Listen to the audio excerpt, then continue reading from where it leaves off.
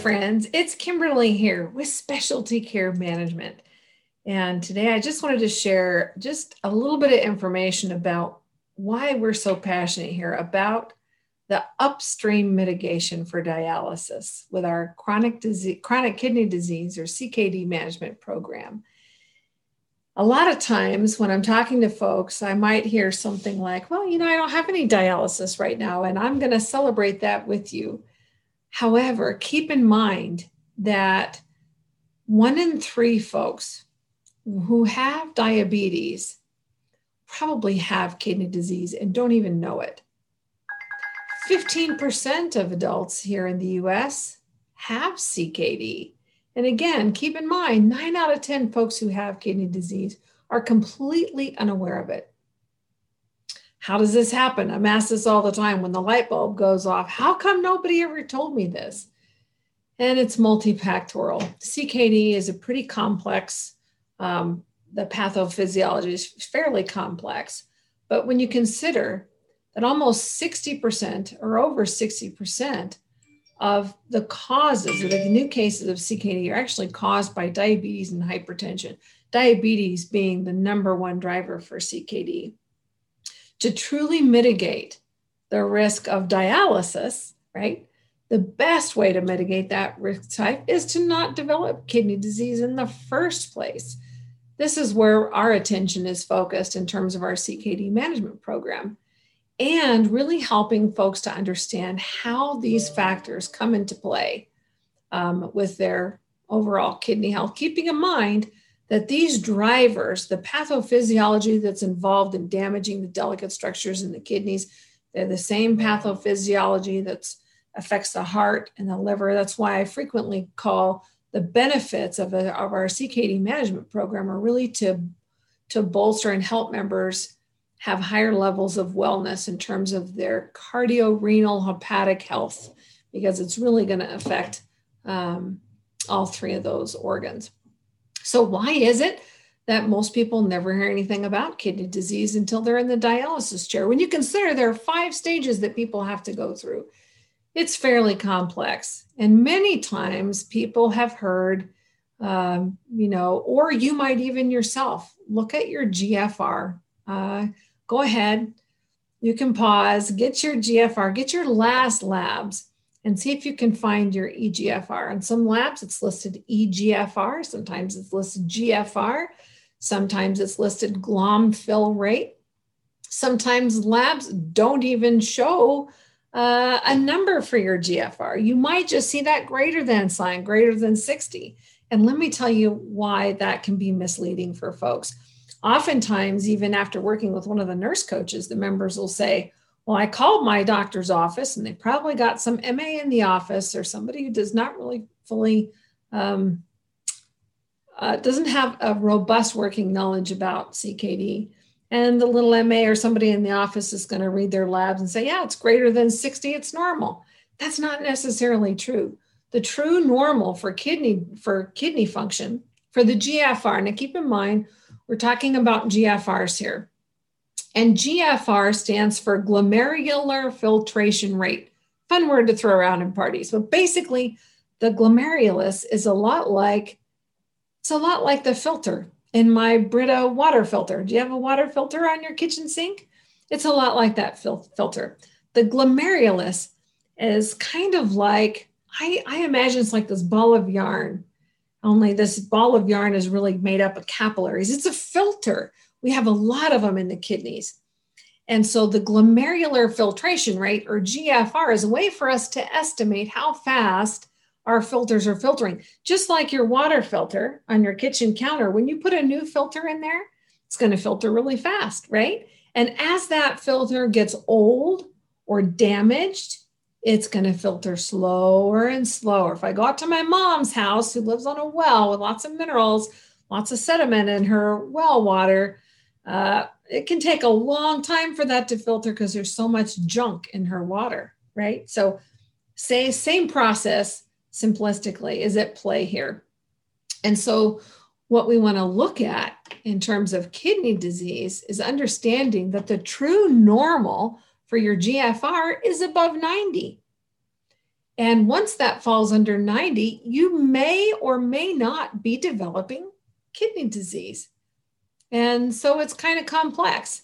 Here you'll see on this graph, this represents the GFR in relationship to proteinuria. Protein is a big molecule, shouldn't pass through the filters in the kidneys, right? Like I filter sandy water through my Brita water filter. The sand, I shouldn't see sand in the bottom of my pitcher, right? If I do, I know that I've probably got a hole in my filter. Very similar processes going on in the kidneys.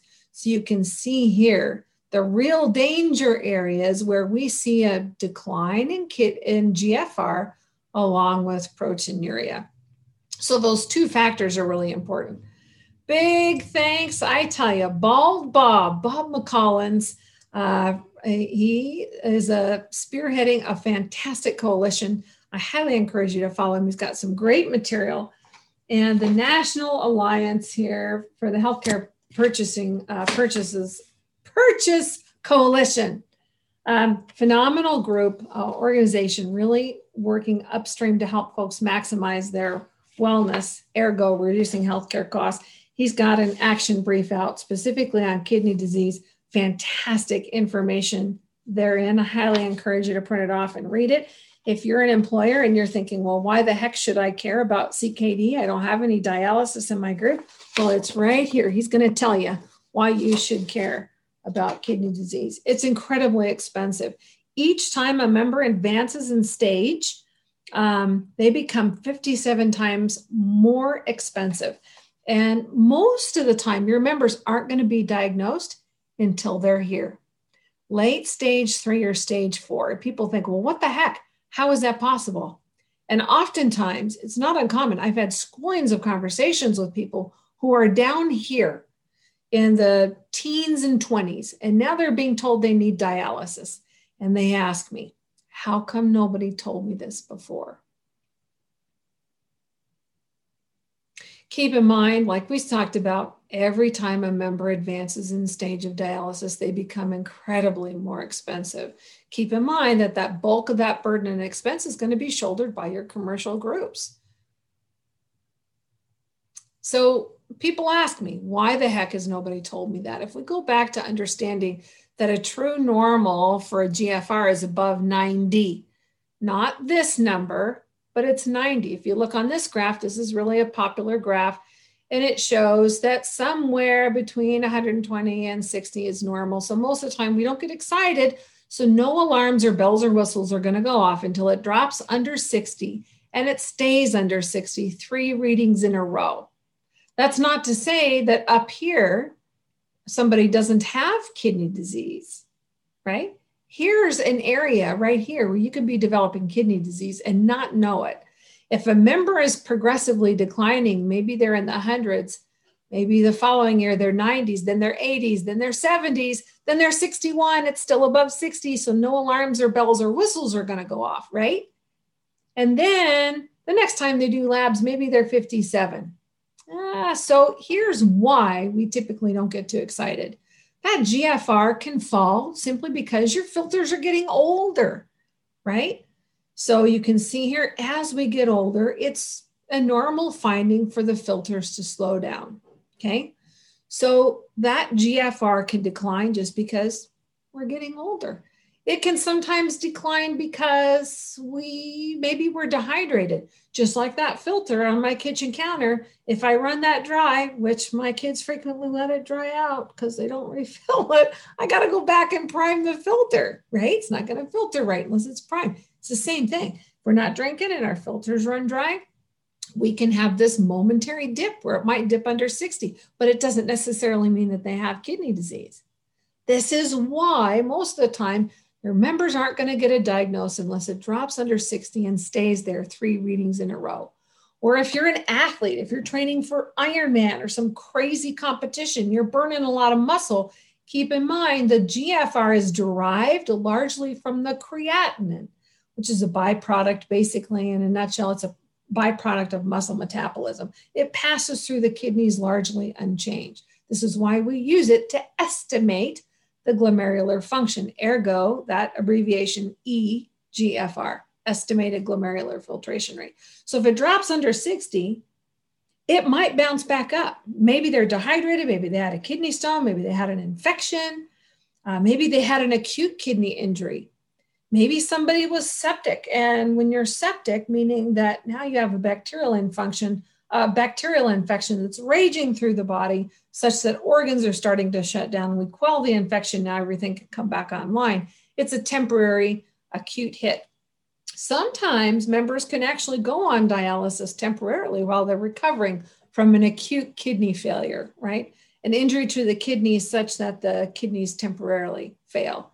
Keeping in mind that, your kidneys can take a hit, but repeated hits are really hard to come back from, right? So this is why when we work with members, we want to make sure that they understand all these little nuances about their GFR, how to track it, how to find it in the first place. Have you brought out your labs? Have you found your GFR? Can you tell me what it means yet? This is really important. This is going to help guide our members to having meaningful conversations with their physicians. Why should I be, or why shouldn't I be worried about kidney disease? Why aren't you worried about my GFR? Explain it to me, Lucy, right? If I take my car into the mechanic and I know just a little bit about cars, I'm going to be able to have an intelligent dialogue with my mechanic such that I can learn how to get better gas mileage. I can learn how to extend the life of my engine, take better care of my car. It's the same concept. We want to help these members understand some of these factors and how their situation, their lifestyle, their comorbid conditions, how are those playing a role? How does diabetes play a role in kidney disease? Why? How does my high blood pressure, how does that affect my kidney disease? How does gout affect my kidneys? I feel it in my toe. So you're telling me it's a factor with kidney disease? What about my snoring? You're telling me my snoring might be putting me at risk for kidney disease? These are all factors that our specialty nurse coaching program is going to go into the weeds and go with those members and really help them understand this pathophysiology very simply so that they can put into practice some self-care measures that are going to help them mitigate this. And so early on, what we find is that we can catch these folks down here. Now, once you drop under 60 and you stay under 60 and you have a diagnosis of kidney disease, you never get rid of it. So that doesn't mean that it can't improve. A member can certainly, let's say we catch it and they're down in the 40s, and now we're working with them and we're mitigating the pathophysiology that's causing it. And they can absolutely, I've seen people double their kidney function in as little as 2 or 3 months in working with our nurse coaches. So say you have a member who's in the 40s, if they double it, they're back up in here. Does that mean they don't have kidney disease? Absolutely not. They still have kidney disease. It's just now at a stage 1, right? So this is really or a stage 2. So you can have people with a normal GFR and they can still have kidney disease. It's super important. It's fairly complex. So this is the strength of the kidney disease program, is really to help mitigate the high costs of dialysis upstream. If you want to save the most on dialysis and cancer for that matter, right? Don't get them. Don't let your kidneys fail. Don't develop cancer or catch cancer early enough that we can treat it and have a good outcome, right? It's the same process at play here with dialysis, truly mitigating in the most powerful way. Mitigating the cost of dialysis is going to be to prevent it in the first place. Keep in mind, your commercial insurers, those of you who have or helping your employers, those groups, they're going to pay 4 times, at least 4 times out of Medicare.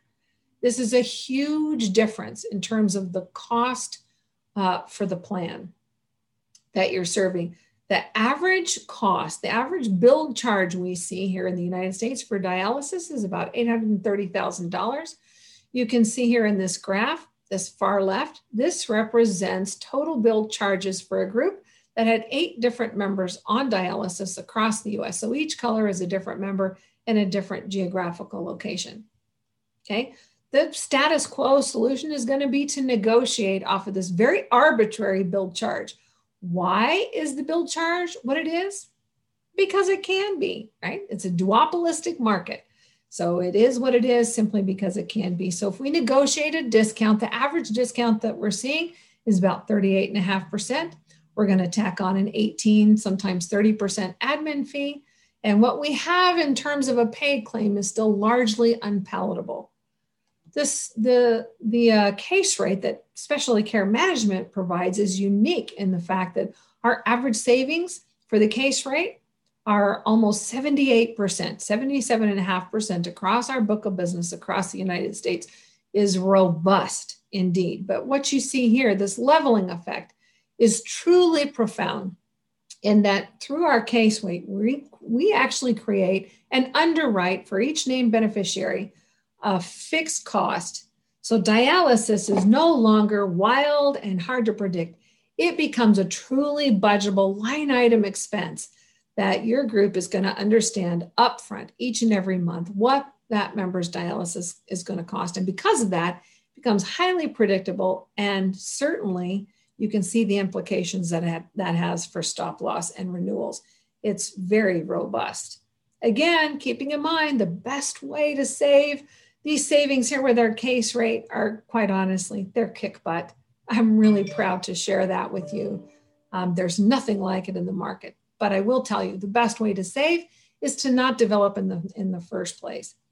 This is an example of a typical kind of participant who's going to participate with the nurse case manager, the specialty case manager.